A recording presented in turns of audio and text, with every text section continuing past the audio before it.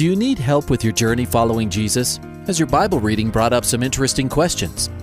I need a prayer request. I've heard pastors talk about you can't get to heaven just with good deeds. I was just wondering what you guys think. Is there a correlation between the seventh trumpet in Revelations as the last trumpet, or is he talking about some other trumpet?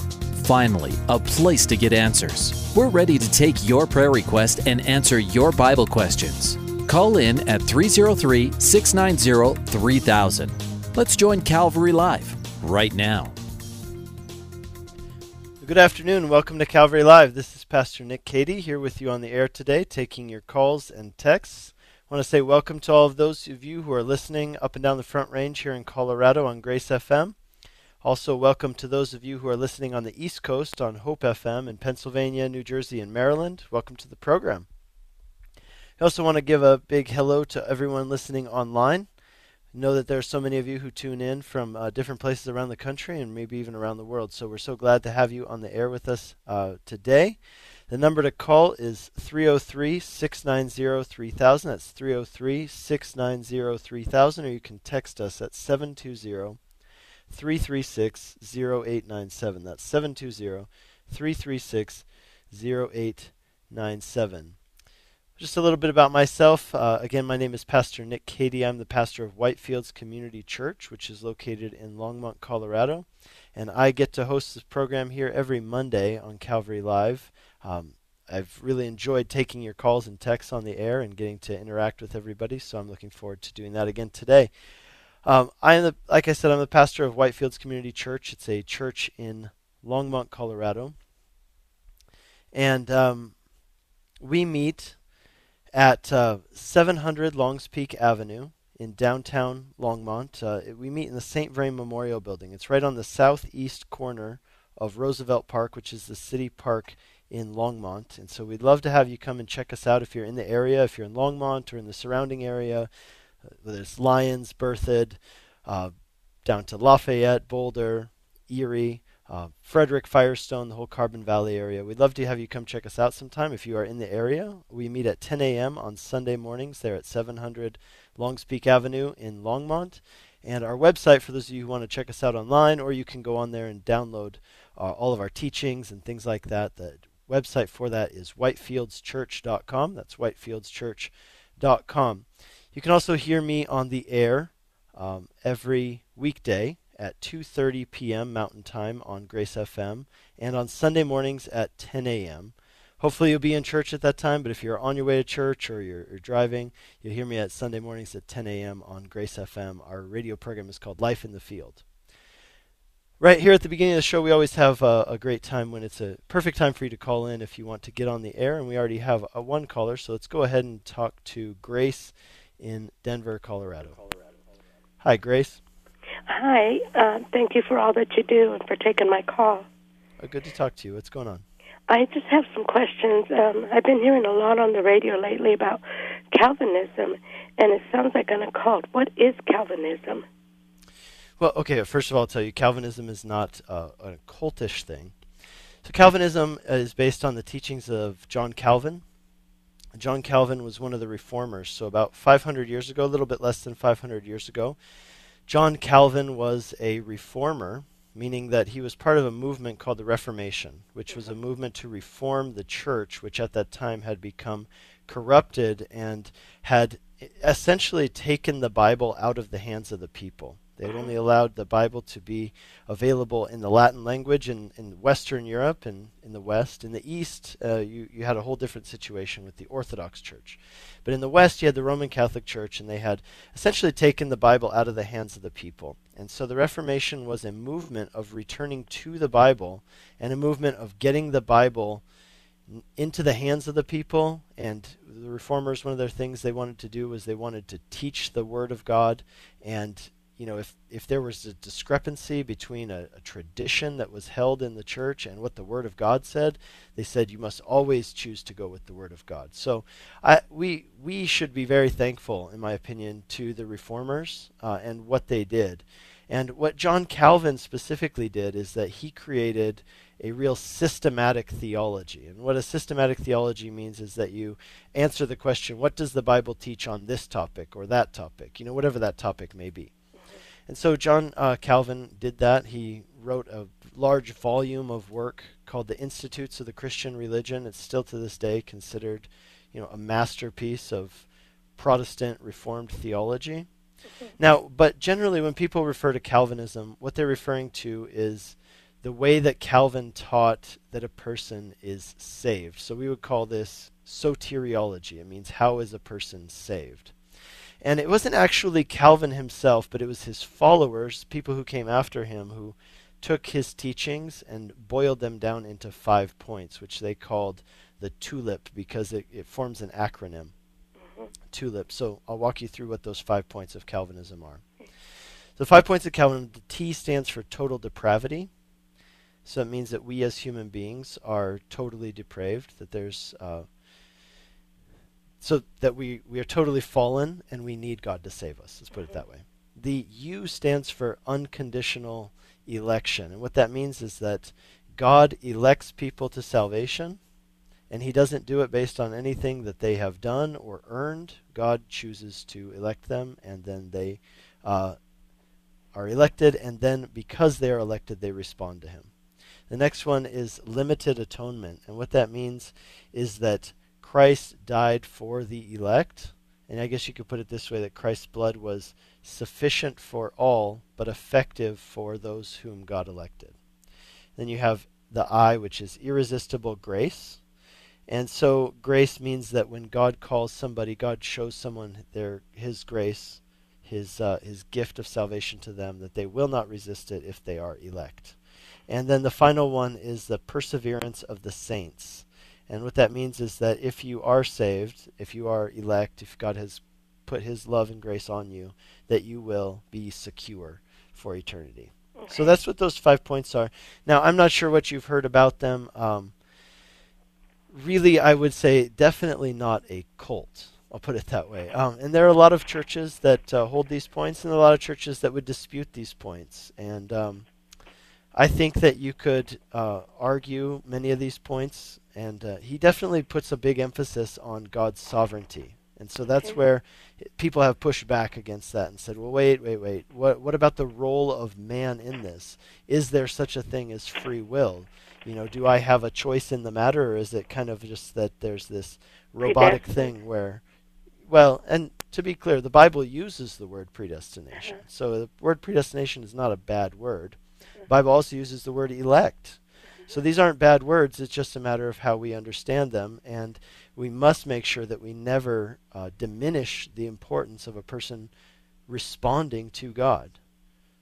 So. Okay, because I was listening to something on the radio about Matt Slick versus Will Duffy or something like that. And I guess Matt Slick was the Calvinism, and he was just giving a lot of points that weren't anything what you were talking about now. Oh, is that right? Okay. He was talking about open theism, Calvinism, and Arianism or something. And that's saying that they believe that God is outside of time instead of in time, and that he can't, just different stuff. I was just really kind of confused about it all, the way they were talking. So I don't know if that's just something new. No, that's nothing new. I mean, those are really important points that you bring up. So what is open theism? I'll just define that for any of our listeners and for you who might not be sure. Open theism is the belief that God isn't really sure what's going to happen. That he's not sure? Right, exactly. And so open theism is not a Calvinist position. That's kind of the opposite of a Calvinist position. Okay. Calvinists are very heavy on believing in the sovereignty of God, in the election of God, whereas open theism is basically saying that God doesn't really know what is going to happen, and he hasn't determined what is going to happen, and God's kind of, so to say, playing it by ear. He's kind of caught off guard sometimes, but not totally, because what an open theist would say is that God knows all of the possibilities, or God knows all of the possible outcomes, and so he isn't, so to say, surprised when something happens, because he knew that was a possibility, but he didn't actively take a role in making it happen. Rather, open theism puts a heavy emphasis on human free will, so to say. Well, how do they believe in incarnation? Oh, I would say that both of them believe in incarnation. So they both believe in incarnation, which it means that God took on human flesh in the person of Jesus Christ. Okay. So both of them do that. Now, it's really a matter of looking at the sovereignty of God versus the free will of man. That's really the big issue between the two.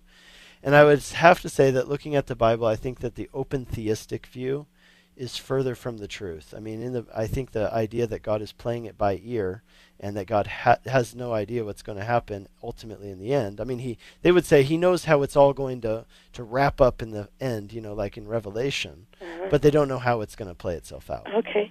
And Calvary Chapel, what denomination is that?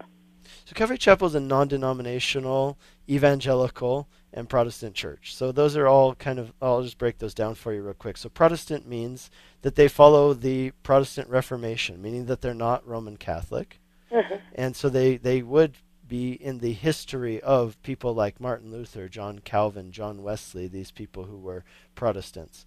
Okay. Evangelical means, the word evangelical comes from the word gospel. That means that they're evangelistic, they're about preaching the gospel, they're about celebrating the gospel and loving the gospel. And non-denominational means that they are not part of a denomination, so to say, like Methodism, Presbyterianism, anything like that. So each church functions as an independent entity, but there is an association of churches. And that's actually how they refer to themselves. Calvary Chapel calls themselves an association of like-minded churches. Oh, okay. Okay, well, thank you very much. I appreciate it, and God bless you. Yeah, absolutely. Thank you for calling in. God bless you. Bye-bye. You're listening to Calvary Live. This is Pastor Nick Cady on the air with you today, answering your calls and texts, taking your prayer requests and questions about the Bible and about theology, like our last caller had a question about what is Calvinism, what is open theism. I'd love to answer these kind of questions for you on the air. If you'd like to call in, the number is 303-690-3000. That's 303-690-3000. Or you can text us at 720-336-0897. While I've got you here, let me tell you about a resource that might be of interest to you. I have a blog. It's kind of a personal website and blog. I write on there. I'm trying to write several times a week, and you can sign up for updates. So I write about topics like the ones that we get a lot of calls about here on Calvary Live. So I write about questions that people have presented to me from the Bible, or I'll write devotional thoughts, things that I've come to see through my own study and Bible reading and things like that. And so if you're interested in that resource, I just want to share it with you. The website is nickcady.org. That's nickcady.org. So nickcady.org. And you can go on there, scroll through, browse some of the articles on there, and you can also sign up for updates if that's something you're interested in. Let's go ahead and go to line 2, where we've got Adrian in Greeley, Colorado. Hi, Adrian. Hi, Pastor. How you doing? Doing well. Welcome to the program. Yeah, I was just calling because I think it was a couple of days ago I was hearing this gentleman talking about the rebellion of Satan in heaven, and that and the pastor that was on that day had made a reference as far as the angels having free will at that time, and then now now they didn't have free will, and I was kind of confused about that. So I was wondering what your take was on that. Well, it's clear that at one time there was the ability in the angels to make a choice to rebel against God or not to rebel against God. I guess it comes down to the question, as you're asking, do angels have free will? Exactly, yeah. Yeah, I'm looking up some stuff right now as I talk to you. And here's where I'm leaning, and we'll see as I'm scrolling through some stuff while we talk. Why I got a little bit confused about what that day was, that the brother was kind of like trying to ask a bunch of questions about like how the rebellion went about and why, and if Satan could repent and would God be able to forgive him and all that. And the pastor wasn't able to answer a few of his questions, and I had wanted to call to recommend him a book from E.G. White. I don't know if you heard about that author. I have. Yeah, she's and I had the opportunity to read the Prophets and Patriarchs, and the way that I think it's a sister, I believe, she interprets like the fall of Satan is like really clear, and it just goes down to the emotions that Satan was dealing with in heaven and like how everything played out. She just paints a real nice picture as far as how she explains his rebellion, and it's all biblical based. And I was going to call to recommend that book to him that day, but I got cut off. So if he's hearing me right now, I would recommend him to search out that book and read it, and I think he would really enjoy it. Okay. Yeah, I mean, here's the one thing I'm going to say about that is that I would say let's stick with the Bible right now on answering this question, and I'll tell you why. Is because I know that E.G. White, that is the founder of the, or she's at least a leader in the modern-day Seventh-day Adventist movement. Oh, is that where she's? Yeah, see, I'm not too familiar with the author. I just ran across that book and I read it, and it just, I really liked how she was able to like paint the picture of heaven, of how just how everybody interprets the Bible in a way where, you have a point of view of like there isn't really a clear verse where he says exactly like, oh, Satan just decided to do this and all this happened, and there's only a few verses that talk about that, but everybody interprets them in a different way. And when I read that book, she kind of just explains the emotions that were going through, like Lucifer at that time. You know what I mean? Like he was just going through some weird emotions as far as wanting to be in Christ's place and wanting to be I guess, up there with the Lord. But when the brother said this last few days, he said that the angels right now, they don't got free will as far as like. Okay, so that's the topic I want to answer, and I want to answer it, like I said, from the Bible. And like I said, you know what? I totally believe you that Ellen G. White had some great writings on some topics. It's just for me, I have a hard time recommending anybody to read her books because of some of the other things that she said that I think are issues that I would take issue with because I think they're gospel issues. I think that she gets into quite a big degree of legalism and saying that we are justified before God based on the things that we do, not just on what Christ did. So that's why I can't go along with recommending. Oh, see, and I haven't really read any materials besides that book. Sure. Yeah, I get that. And you know what I mean? And I honestly believe, I'll tell you what, brother, I'm not of any denomination, but you got to take what the good, and I think the Spirit, like, gives us that gift to discern the good from the bad. Like, I believe, like, if there's something that, like, I don't believe that because I know brothers that believe about on the Sabbath, and they're, like, all about Saturday, and that's when we should worship, and it's like, brother, to me, every day is a Saturday. To me, I worship the Lord every day. I get up giving the Lord thanks. That's not just a specific day for me. That's just how you want to choose. That's you, brother. I respect you, and that's it. But I could learn things from that, brother, that, that are good. So, okay, I'm going to totally agree with you on that point. But I will say this, that I totally believe, and I'll add to it and say this, that is actually the definition of Christian maturity. Christian maturity means not just knowing what to think, but knowing how to think. It means it means that you're able to take something and spit out the seeds. Always going back to the word of the Lord, obviously. Of course. Going back to the word. Yes. Yeah. So, I'm just saying that personally, I don't want to go out on the radio right now and recommend that people check out some book that I can't agree with the author on. But that's why I say, let's stick with the Bible, and let me answer your question. Your question was whether or not angels have free will. And so here's what I would tell you. There are a few things that we know about the angels. I've got some data in front of me. The Bible mentions angels over 250 times. The word angel, by the way, literally means, in both Hebrew and Greek, it means messenger. So they are messengers from God, and Hebrews tells us that they are sent by God to serve those who are elect, or those who are saved. And so here is the other thing I tell you on the question, do angels have free will? Angels are spiritual beings, first of all. They have personalities, is what we read about them. That those personalities include emotions, like we see that in, for example, in the Gospel of Luke. We see that angels expressing emotion. Angels being pleased, for example, that's an emotion. Another one is that angels are expressing intelligence, because it says that they look into the things of the gospel. And I would say, yes, I do say that angels have wills. And one of the reasons why that I say this is because it talks about angels in 2 Timothy chapter 2, verse 26. It talks about them being ensnared by and brought over to and convinced by the devil to do his will. And so I do think that they had will. And I think, like you were saying, the guy who spoke earlier said that angels, at least at one time had free will. The question is whether or not they have free will now.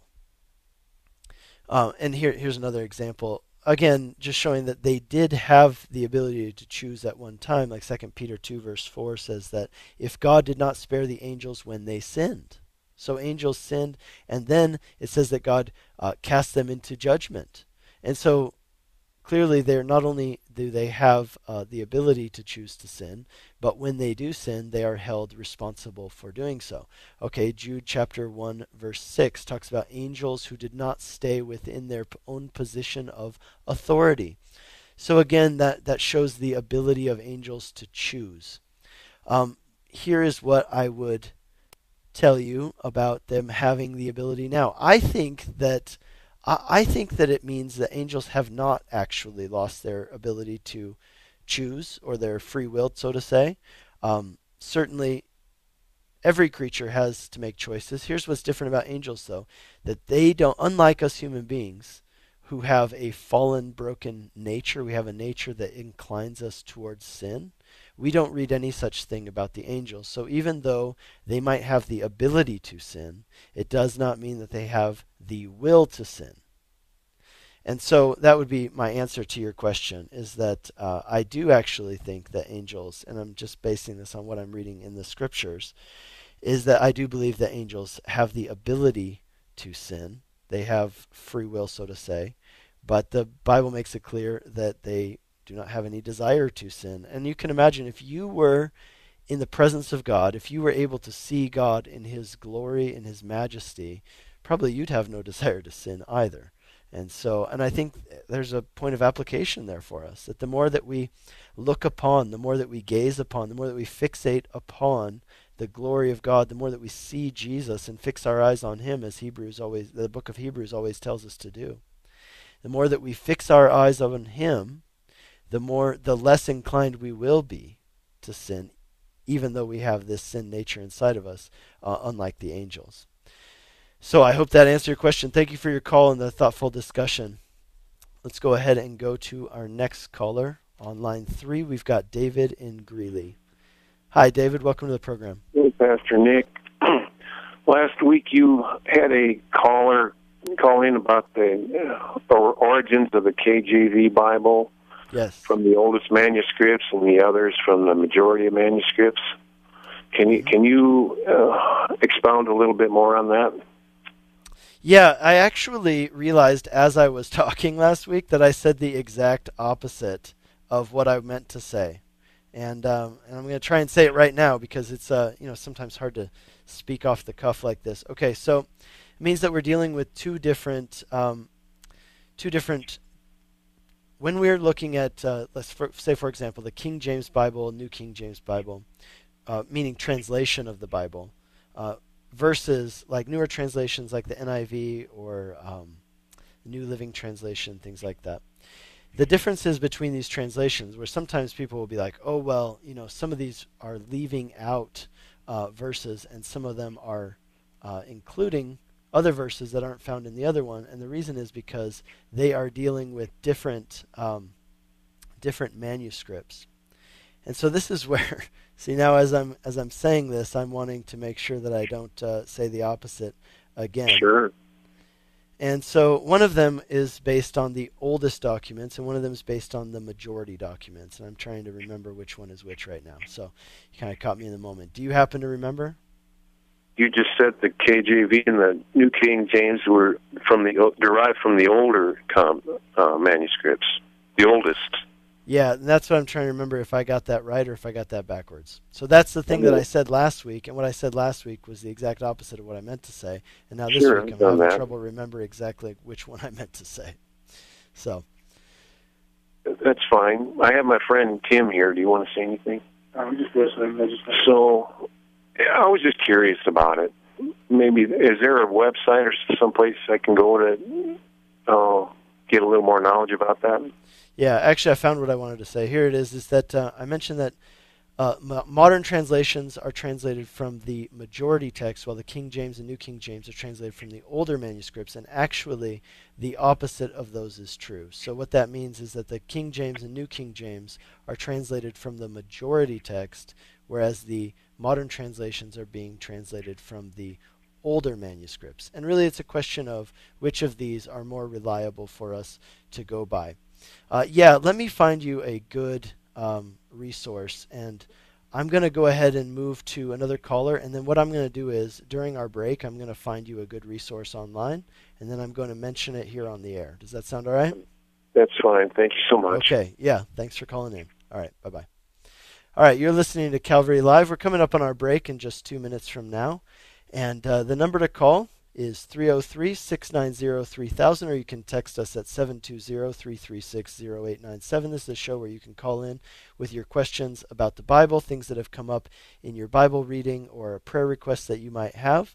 Like I said, we're going to answer that previous question, which was, what's a good resource? What's kind of a good outline, a good overview of different Bible translations for people who want to know about the different spectrum of translations, where we got our translations from? And what I told that caller is that I'm going to get you one during the break and announce it here on the air after the break. So stick with us over the next couple minutes, and I'll go ahead and do that. In the meantime, let's go to line 1, where we've got Amber in Frederick, Colorado. Hi, Amber. Welcome to the program. Amber? Well, it looks like Amber isn't with us, so let's go ahead and go over to our text line real quick. We had a texter write in and ask, are all sins equal to God? Are all sins equal before God? Oh, the answer to that is very easy and brief. The answer is all sins, in one sense, yes, in one sense, no. Here's how I would say it. Quantitatively, all sins are equal, in the sense that a sin is a sin is a sin. Quantitatively, whatever sin you commit counts as a sin before God. On the other hand, though, qualitatively, there are differences between sins. And clearly, I think this is obvious if we talk about not only the impact of our sins, but even the spiritual impact of our sins between us and God. There are some things which are particularly grievous to God, maybe even more than other things. But as far as you think of maybe in a legal sense of having a certain amount of sins before God versus another sin, if you do one sin versus another sin, a sin is a sin is a sin, meaning quantitatively, sin is sin. But qualitatively, clearly, there are different kinds of sins. The Bible, for example, talks about sins that lead to death. So it talks about things like that, things that are particularly grievous to God. We read about some of these in the prophetic books, about sins that God takes particular offense with. And so that would be my answer to that. Are all sins equal to God? Well, quantitatively, yes. Qualitatively, no. We're going to be back in 2 minutes right after the break.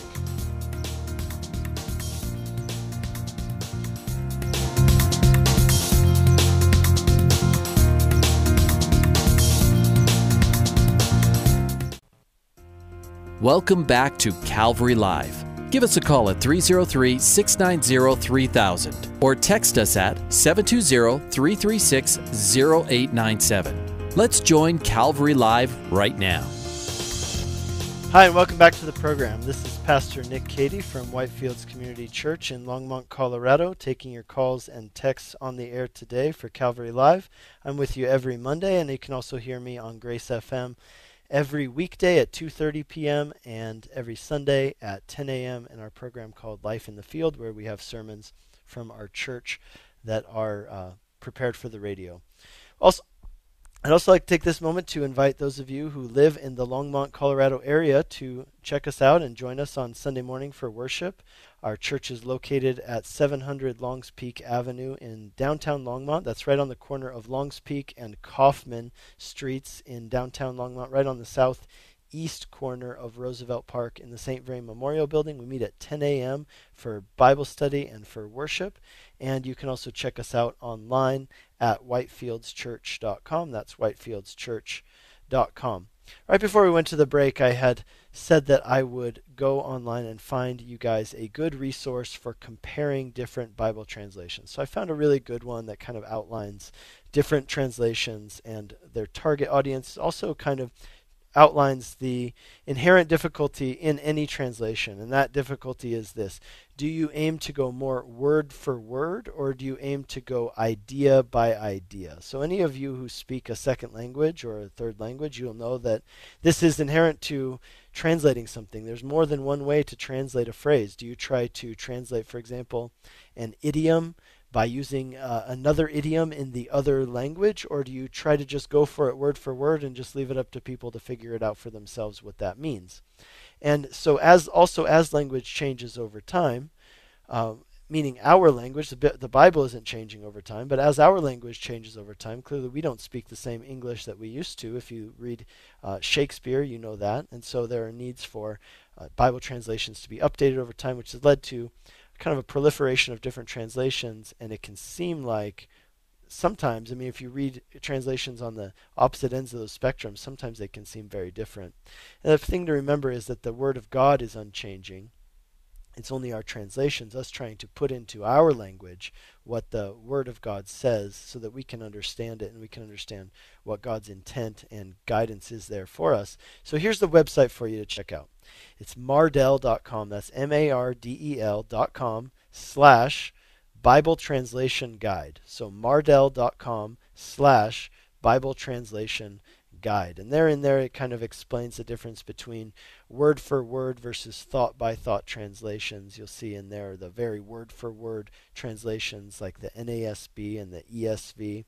And then you'll see in there the King James and the New King James, and all the way down to things like the New Living Bible and the Living Bible, the Message, things like that, the NIV kind of being towards the middle of those. So hopefully that will help some of those of you out who want to know about different Bible translations. That's mardel.com/Bible Translation Guide. Let's go back to our call line where we've got Amber on line 1 in Frederick, Colorado. Hi, Amber. Welcome to the program. Hi, sorry, I lost my signal earlier and got cut off. But I had a quick question about the book of Mark, specifically where Jesus was asked about fasting, and he speaks of the bridegroom. I just got totally thrown off. I mean, when he's talking about the bridegroom and do the other, I got thrown off. Like, do they fast in front of the bridegroom? Can you explain that to me a little more? Yeah, I think the best way to understand what's going on there is to take it in its context. So to give you the context, let's I'm going to open up that passage, and those who are listening can follow along, or you can open up in your Bibles if you are not driving in a car. So here's what it says, a question about fasting. This is in Mark chapter 2, and this is right at the beginning of Jesus' ministry. And so here's what happens in Jesus' ministry. It says that John's disciples, that means John the Baptist, his disciples and the Pharisees were fasting. So to be clear about what fasting is, real quick, fasting is abstaining from food for the purpose of focusing in and having a spiritual focus on God. It's usually always associated with prayer and focus in prayer. And so you're also taking control of your body rather than making yourself a slave to your body's demands and needs. You're saying, no, I'm going to withhold this from my body, and I'm going to declare that I am more than just, a person who needs to eat and sleep and do other things. I am a person who needs to relate to God. Sure. So anyway, they were fasting. Now, fasting was something that was required in Judaism, but what the Pharisees would do is that they would fast beyond the requirements of what was required in Judaism. And they took great pride in that. So let's just keep that in mind. It says, people came and said to him, Why do John's disciples and the disciples of the Pharisees fast, but your disciples do not fast? And Jesus said to them, Can the wedding guests fast while the bridegroom is with them? As long as they have the bridegroom with them, they cannot fast. The day will come when the bridegroom is taken away from them, and then they will fast in that day. No one sews a piece of unshrunk cloth onto an old garment. If he does, the patch tears away from the new from the old, and worse tear is made. And no one puts new wine in old wineskins. If he does, the wine will burst the skins. The wine is destroyed, and so are the skins. But new wine is for fresh wineskins. Okay, so basically, here's what Jesus is saying. He's talking about this idea of fasting, and his point is that the bridegroom is with them. The bridegroom he's referring to is himself. So he's not really. I don't think that he's referring to any particular custom. Like that it was forbidden, for example, for people to fast when a bridegroom was present. But I think Jesus is talking about just what people generally do. I mean, you don't fast when you go to a party. If you go to a wedding party, you're not going to be fasting. You're going to be celebrating. Gotcha. And so that's the point, is that, hey, Jesus is with them. When he's not with them, well, then they will fast and they will seek him. But here he is. He's right in front of them. Now is the time to celebrate and to be with him. He is God incarnate come to them. So. Okay, that makes sense. I thought they were referring to a specific customer, whatnot, but that makes a lot of sense now. Awesome. Thank you for calling. Thank you. All right, God bless you. Bye-bye. Bye-bye. You're listening to Calvary Live. This is Pastor Nick Cady from Whitefields Community Church in Longmont, Colorado, taking your calls and texts on the air today. The number to call is 303-690-3000. That's 303-690-3000. Or you can text us at 720-336-0897. Let's go to Ray in Greeley, Colorado, with a question. Hi, Ray. Ray, where are you at? All right, let's go ahead and go to line 3, where we've got Daniel in Denver, Colorado. Hi, Daniel. Hey, thanks for taking my call.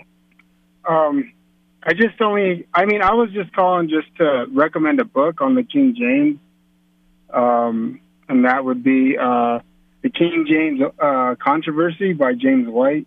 Mm-hmm. He speaks to this topic pretty in depth. So, that's just a book I'd recommend. That's really all I was calling to say. Great. Have you read the book? Yeah, I read it. I haven't read it. I read it a while ago. I have it in my library, but it's a really good book, and I think it speaks to the topic, and especially with different verses being in the Bible for different reasons or whatever. But I think what the King James, if I remember, goes off to Latin, the Vulgate, I think. And if I'm not mistaken, like you have your newer versions like the NASB and the ESV, they go off more older Greek manuscripts. So, take it for what it is. But yeah, my understanding is actually that the King James Bible is not translated from the Vulgate.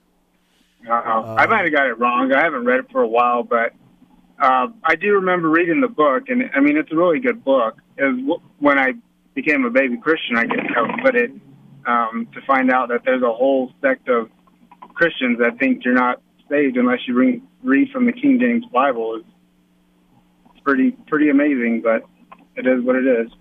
Okay. Yeah, okay. Well, thank you for that recommendation. Thank you for calling in. All right. God bless you. Bye-bye.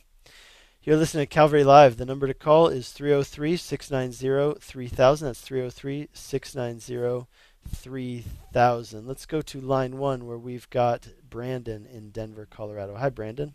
Welcome to the program. Hey, Pastor Nick. How's it going? Going well. Good. I had some input too on that King James thing as well, just because I kind of know where they're coming from, because I used to be like almost a full-blown King James Version onlyist person. Mm-hmm. But I wanted to look at both sides of the argument on that one. So I actually looked at a great reference for all this stuff, and if anybody wants to know, is Dr. James White. And he's gone really, really in depth on this stuff, the King James Version onlyist controversy and all that kind of stuff. And he really helped me out a lot. And so yeah, that's just my input on that one. So Great, yeah. So, yeah, you know what? The previous caller, you might not have heard him, but the previous caller was actually calling also to recommend this book called The King James Only Controversy. So, okay, by yeah. James White. So it sounds to me like you guys are referring to the same thing. Yeah, and his book is great, and Dr. James White does debates and stuff like that. He's on YouTube that you can watch for the King James Only stuff. So yeah, it's just one of those weird things that you can really get into if you only look on one side of the spectrum, but then people don't look at the other side. So highly recommended. Yeah, thank you for calling. I appreciate that. Yeah, thank you. You bet. God bless you. Bye-bye. I was a missionary in Hungary before I moved here to Colorado. Moved here 5 years ago, and before that I was for 10 years a missionary in Hungary. And over there, the idea that the King James is the only translation available, it kind of doesn't work because King James is an English translation, and so we had to work with the translations which were available, which of course were not always the greatest in every way, but that's why it is important, and we have so many resources online where we actually are able to go and refer back to the Greek text or the Hebrew text. Strong's Concordance. I'll give you another reference for those of you who can jot it down or make note of it mentally. The Blue Letter Bible, so blueletterbible.com, is a great online resource, totally free, and it has a Greek and Hebrew lexicon in it, so you can go into any passage of the Bible, and you can take that passage and then look at the Greek and Hebrew text, and you can see what those words meant, and it'll give you, several possible translations for each word. It's just a great resource that might help you in your Bible study and your Bible reading and to really understand what is God saying to us through the Scriptures. I think it's important to remember that the King James Version is not inspired by God, neither is any other version or translation, let's put it that way. No translation is per se inspired by God. It is the Word of God in its original form, which was handed down to us. That is the inspired Word of God, and our goal is to understand it. That's what the translations help us do. Because unless you speak ancient Greek and ancient Hebrew, in which case you should definitely read those directly. We had another texter write us in the meantime on this same topic, saying that at Calvary Worship Center down in Colorado Springs, they did a School of Ministry class called How Did We Get the Bible? And the resource they used was a book also called How Did We Get the Bible by Tracy Summer. So that sounds like a great resource from a great church down there in Colorado Springs. Let's go to some of our other text messages that have come in the meantime. Here's a great question. It says, is using birth control against the will of God, or are you allowed to use it until you are in a more suitable position to raise children? That's a question that's caused a lot of debate historically and even today, especially in the Roman Catholic Church, because the Roman Catholic Church has gone very hard on this issue and said that the use of birth control is forbidden except for the purpose of having children. Birth control is forbidden, and people should not have sex unless they intend to have children. They have said that you can practice what's called family planning, which means that you work around the menstrual cycle of the spouse, the wife in the relationship, and that based on that can be a form of birth control. But they have a good saying in which you say that what do you call a person who practices family planning?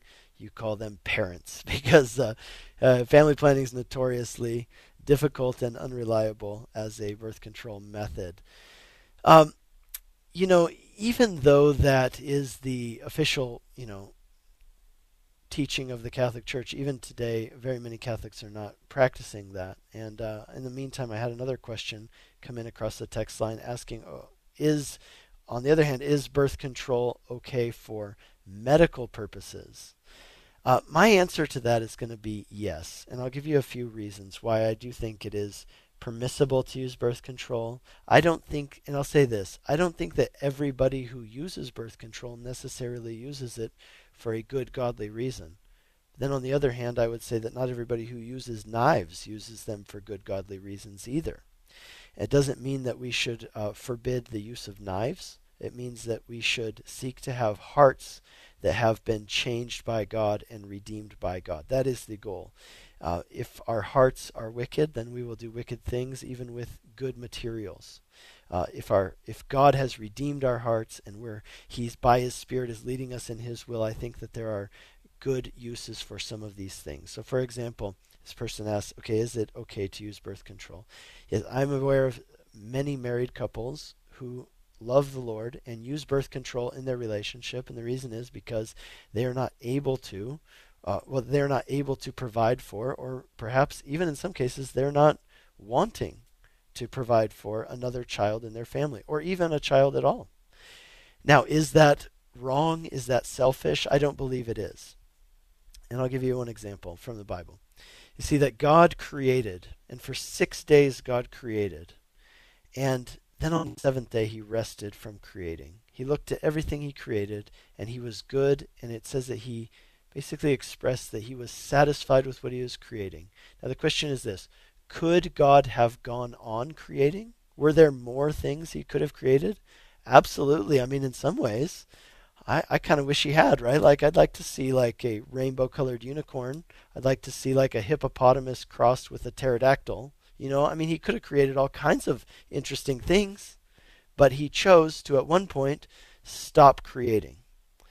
And as people who are created in the image of God and also given in a much lesser way the ability to create life through having marital sex and having that be something through which we can bring life into the world, of course, only with God's will and according to what He does, because it's ultimately Him who makes all that stuff happen. Yet, just as God rested from creating, I think there's also precedent for us to say that we will rest from creating as well as human beings and as parents. The other thing that's really important to note in this is that God did not only create sex for the purpose of procreation, but the Bible makes it clear, especially in the Song of Solomon, that God created marital sex for the purpose of pleasure. Now that's something that, for example, when you're talking about where this doctrine came from, that the use of birth control or contraception was forbidden by the church at that time, where does this come from? It ultimately, if you follow it back, like from a philosophical perspective, it comes from what we would call dualism. And dualism is more related to like the teachings of Plato, who was a Greek philosopher, and the teachings of the Gnostics, who were Platonists. They're followers of Plato's philosophy. And basically, here's what the Gnostics and what Plato said. They said that what is unseen is inherently good and spiritual and right and true. And what is seen, meaning this physical world, our physical bodies, is inherently corrupt. And what that means is that they had a very low view of physical pleasure. They believed that physical pleasure was bad, and even worse than that, it was dangerous, because it leads to all kinds of other things. So they didn't believe that it was good to have any physical pleasures. And you see that this affected Christianity very much, because Christianity spread in a part of the world where this kind of thinking was very widespread. And so you have these Christians, and this was something that had to be dealt with in the early church, and really truly has to be dealt with still today. Is it okay to have pleasure? And the answer would be yes. God is not against pleasure. God created pleasure. He created emotion and feelings. On this question we have right here, God created sex to be pleasurable. And so but within context, right? And so that's also very important, that if certain boundaries are placed around something, it's only within the boundaries of those things that thing, whatever it is, will operate according to the way it's created to operate, that it will operate at its ultimate effect and usefulness. So for example, my car drives really well when I put gasoline in it and I drive it on streets. But if I were to put, cooking oil into my gas tank and then try to drive my car under a lake, my car would not work very well. So there are certain constraints within which my car works great. And the same thing is true of us as human beings. We were created with a particular design by God, and God says, as long as you stick within these parameters in which I created you to function and work, you're going to work great. And I created you to experience pleasure within these parameters. If you go outside of those parameters, let's talk about, for example, sex outside of marriage, whether that's premarital sex, whether that's extramarital sex, then you are now operating outside of the bounds in which God said this is the boundaries upon which this is going to work well and you're going to experience joy and fruitfulness in it. When we go outside of that, that's when destruction and breakdown begins to happen. So to answer that question, if you are a married couple, is it okay to use birth control if you're not ready to have kids, or even, let's say, if you're not desiring to have kids? My answer is yes. So the show you're listening to is Calvary Live. This is Pastor Nick Cady here with you today from Whitefields Community Church. I'm with you every Monday here on Calvary Live, taking your calls and texts on the air. And the number to call is 303-690-3000. That's 303-690-3000, or you can text us at 720-336-0897. Let's go back to our text line. We have another text message that's come in, which the person asks, how would one go about studying the Bible? Thank you for your time and answering my questions. It's a pleasure to do so. How would one go about studying the Bible? I'll give you two answers to that. One of them is, I want you to study the Bible on your own, but I don't want you to only study the Bible on your own. I want you to get plugged into a good, solid Bible teaching church.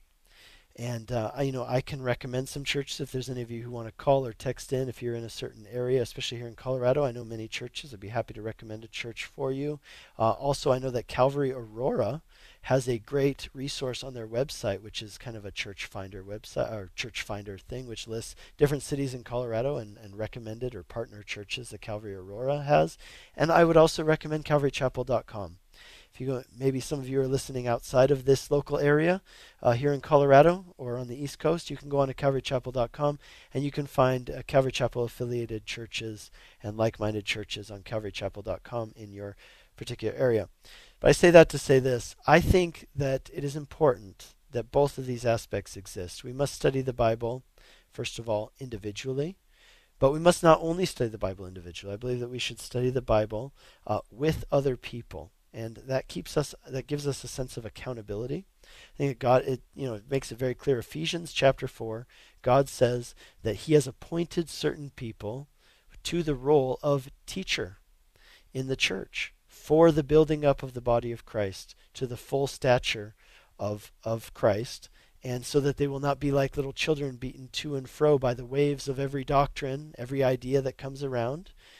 But that we will be stable and secure and built up. And so this is God's design for us as believers, is that we would be in a place where He has, where we are under the good, solid Bible teaching of a church that is pursuing Him, people who are called to do this by Him, and that we would do it in community with other people. I really believe that Christianity is not a solo endeavor. And if you look at a lot of the, bad teachings and things that have come along in recent times, a lot of them come out of a situation in which somebody is studying or reading the Bible apart from committed Christian community. And so those are the two things I would do. So how do you go about studying the Bible? Number one, get a Bible. Number two, start reading it. I think I would not personally recommend someone who has not read the Bible before to start at the very beginning of the Bible. I would recommend them to go to the Gospel of Matthew or the Gospel of John. Start with the life of Jesus. And the reason I say that is because that's not leaving out what's in the Old Testament and what comes before the Gospels. In fact, very much of what comes before that is explained and put in context. And then I would say once you've done that, read through the New Testament and then go back and read the Old Testament, because I believe it's only in light of Jesus that you can fully understand the entirety of the Bible, both the Old Testament and the New Testament. So go get a Bible, number one. Start reading it. I recommend you start reading in the New Testament, in the Gospels, then read the book of Acts, and then read some of the letters. Actually, I'd say you can read all the letters. Some of them, if you sit down, you can actually read them very quickly. And then I would say read through the whole New Testament and then go back and read the Old Testament. Also be in a good Bible teaching church. And I think that this radio station is a wonderful resource of Bible teaching. So I'd recommend you to tune in to Grace FM and listen to the Bible studies. A lot of times when you hear someone teach the Bible studies here on Grace FM, it also gives you it teaches you how to read the Bible for yourself as you hear how they come to the conclusions that they come to as they read the text verse by verse. That also teaches you how to make those connections and conclusions as you read the Bible for yourself. So I appreciate the question, and I just want to encourage you to read the Bible and to study it and get in a good Bible teaching church. You know, on that topic of Bible translation that we were talking about earlier in the show, I've heard it said that the very best Bible translation is the one that you will read. Now, I realize that that may not be always the best answer, but I will say this. If you're going, it'd be better for you to read the Bible than to not read the Bible because you weren't sure about a translation. So that's my answer. Thank you for your text message. See, we have another text message. We're coming up on the end of the show here right now. 2 minutes left. And we have someone who's writing in to say that they're so thankful for their Calvary Chapel church in Westminster and the teachings that they've been listening to here on Grace FM, and they just want to say thank you and praise Him. All right, thank you for that that message. We join you in praising the Lord for what He's doing in your church and in your life. We have one prayer request that was also texted in. It says, Dear Pastor Nick, could you please pray for me to stay steadfast on God's word and promises as I go through certain challenges? Absolutely. Let's do that here at the end of the show. Heavenly Father, as a community of people who've been seeking you today through this program, talking about your word and talking about what it says and what it means for our lives, we together in agreement pray for this person who has written in, this dear person who's obviously going through certain challenges. Lord, we pray that you would encourage this person and during this time of difficulty. Lord, we pray that you would strengthen this person, help them to be steadfast. And Lord, we pray that by your Holy Spirit, not only would you strengthen them and encourage them, but Lord, that you would remind them of your promises. And Lord, that they would understand that your promises and your oath are stronger than any feelings which they might be having right now. Lord, I thank you that your word tells us that following Jesus doesn't necessarily insulate us from having problems in our lives, but it certainly gives us an anchor for our soul that keeps us grounded in you. Thank you for your finished work. May we be grounded in that. We pray that in Jesus' name. You've been listening to Calvary Live. This has been Pastor Nick Cady. I'll be back with you next Monday, and every weekday at 2:30 you can check us out, and you can check me out online at whitefieldschurch.com. God bless you. Tune in again next time for Calvary Live. You've been listening to Calvary Live. Tune in next time for prayer and God's Word.